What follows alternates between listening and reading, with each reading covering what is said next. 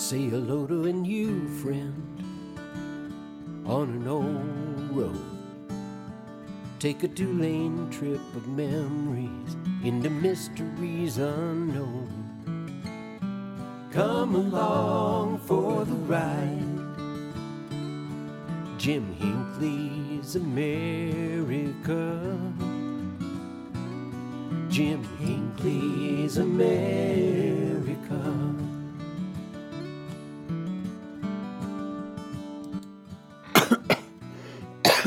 Excuse me. Hey, good morning, my friends. How are we doing this beautiful day? A little bit of road trip inspirational music from our good friends at Joe and Woody, the Road Crew, roadcrew66.com. Hey, this morning we're continuing our series of urban legends on Route 66. We're taking a trip to Los Angeles, Clifton's Cafeteria. We're going to bring you up to speed on our Route 66 contest, give you the latest clue, and a couple other little tidbits. Hey, we'll get started. The original western terminus of Route 66 was at 7th and Broadway, downtown Los Angeles, in the heart of the historic theater district.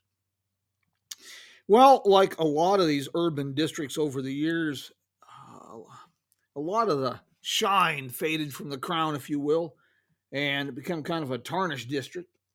It's in the process of renaissance at this time.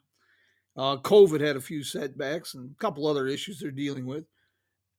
But there are still an array of historic theaters in this district. Some are quite astounding, $1 Million Theater and some others. My pa always said, better to fill your head with useless knowledge than no knowledge at all. Well, in this district downtown during the 1920s period, there were more theaters there than in Times Square in New York. It's quite a dynamic area. And just within spitting distance of the western terminus of Route 66 is a place, Clifton's Cafeteria. It has now been called Clifton's Republic. But Clifton's Cafeteria, it is just spitting distance from the western terminus of Route 66 in the very heart of the city's original theater district. But this is no more a mere restaurant. It is just astounding. Dating to 1932, at the time of its opening, it was the world's largest public cafeteria. But the interior is a true visual delight. It's more a movie set than restaurant. The main dining hall, Forest Glen, was outfitted with mineral displays, detailed murals, taxidermy, stepped stones terraces, and trees supporting the ceiling. I should say trees that appeared to be supporting the ceiling. It was all an illusion of dining in a redwood forest. It served as an inspiration to Walt Disney when he was building Disneyland, according to legend. And of course, there's the Pacific Seas Tiki Bar, continued the theme of whimsy with rattan and bamboo details, leafy palm fronds, and hand-carved wooden sculptures, a built-in wood-paneled speedboat, a mural of the South Pacific painted by Sammy Beam.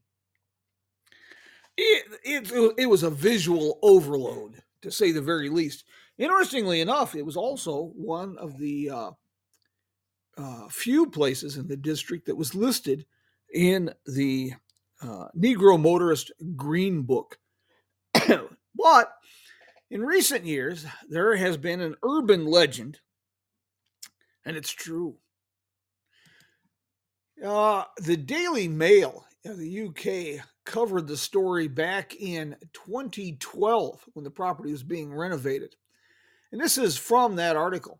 Renovation of a landmark Los Angeles restaurant has revealed a neon lamp that's been left on for more than 75 years. The lamp, forgotten for decades, was discovered burning brightly behind a dusty wall in the women's restroom in Clifton's Cafeteria. The surprising discovery was made as the building's owner undertook a multi-million-dollar renovation of the historic building. The light was most likely installed in about 1935 after the building was bought and converted into a forest-themed dining establishment. The restaurant featured translucent hand-painted forest murals that were backlit by neon panels. And it's nothing short of staggering that the light has survived from the end of the Great Depression until now, the owner said. Somehow it was tucked away and kept going all these years. It has been hypothesized that the bulb generated as much as $17,000 in electric bills over the years. The nook where the neon light was found was covered over in plywood when part of the restroom was partitioned off as a storage area. But for some reason, no one disconnected the electricity. The article goes on to another little tidbit, is that California is supposedly also home to the world's longest burning light bulb. Known as the Centennial Light, the bulb had been burning for over 110 years. The hand-blown bulb was first installed at the fire department on L Street. It now hangs in the firehouse in Livermore. Well, that's kind of an oddity in itself now, isn't it? If you get down to the theater district and you happen to go to Clifton's Republic, there's one more place I highly recommend, and it's also downtown Los Angeles, a couple blocks from Clifton's Cafeteria. It's on 7th Street. This is the Grand Central Market. Dating to 1917, it's the ultimate food court. Vendors and restaurants offering almost any type of drink or food imaginable. The bonus is neon signage. There's new neon signage. There's vintage neon sign. It is a neon sign museum. It's just amazing. My recommendation is, if you're going to do this towards check on business hours, you might use the light rail system. We usually stay out in Pasadena at the mid-1950s Saga Motor Hotel. Makes it a little easier to get back and forth. The room rates are reasonable. Not a 5-star place, but it's clean. It's a 1950s time capsule. And taking the light rail and then doing a bit of walking, it's kind of enhances things a bit. Take a gander at Clifton's the next time you're in Los Angeles. Brave the traffic, whatever it takes, but get downtown Los Angeles. You might be very surprised. Hey, our contest. Okay, the next letter is I. What we're looking for here, folks, is the name of a business and the Route 66 community in which it is located. We've been giving clues since the program of March 25th. And to date, the letters have been N, G, E, A, I, D, and R. Any ideas? Well, I'll tell you this much. It's west of Texas. Friday morning's program, we're going to go to Oklahoma, Fort Reno, near El Reno, Oklahoma.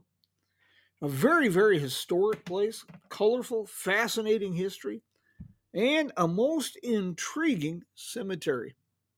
Another urban legend based on with a grain of truth and a fact or two. Good morning, Eric. Good morning, Q. How's everybody doing this beautiful, beautiful morning? Well, my friends, we have got some exciting things coming down the pike for us. You're going to want to stay tuned. We're going to be giving some museum passes here.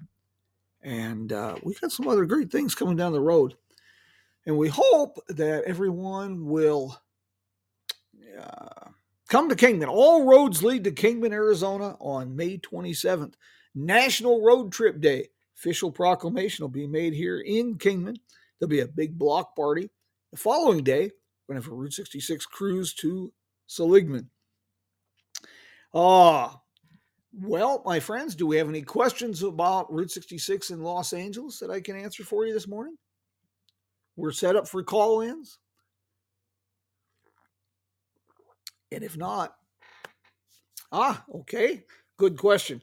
Most of the the theaters they're closed. They're open for events, but many of them are currently being renovated. They're architectural gems in that district. As far as your questions about crime, things of that nature, there are some homeless issues. It's a gritty urban area, but just like any big city, little common sense goes a long ways. And people get intimidated by Los Angeles traffic and crime, real and perceived. Uh, it's not that bad. I'm the type of fella that has trouble in any town with more than 3 stoplights, and I can still get around and enjoy myself there a bit. My friends, I'm really glad to see so many people joining us this morning, and I'm glad you enjoyed this.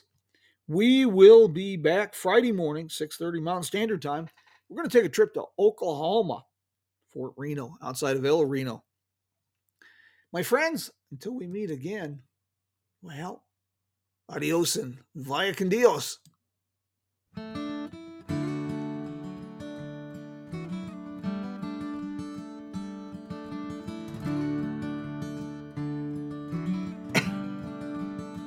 Say hello to a new friend on an old road. Take a 2-lane trip of memories into mysteries unknown. Come along for the ride. Jim Hinckley's America. Jim Hinckley's America.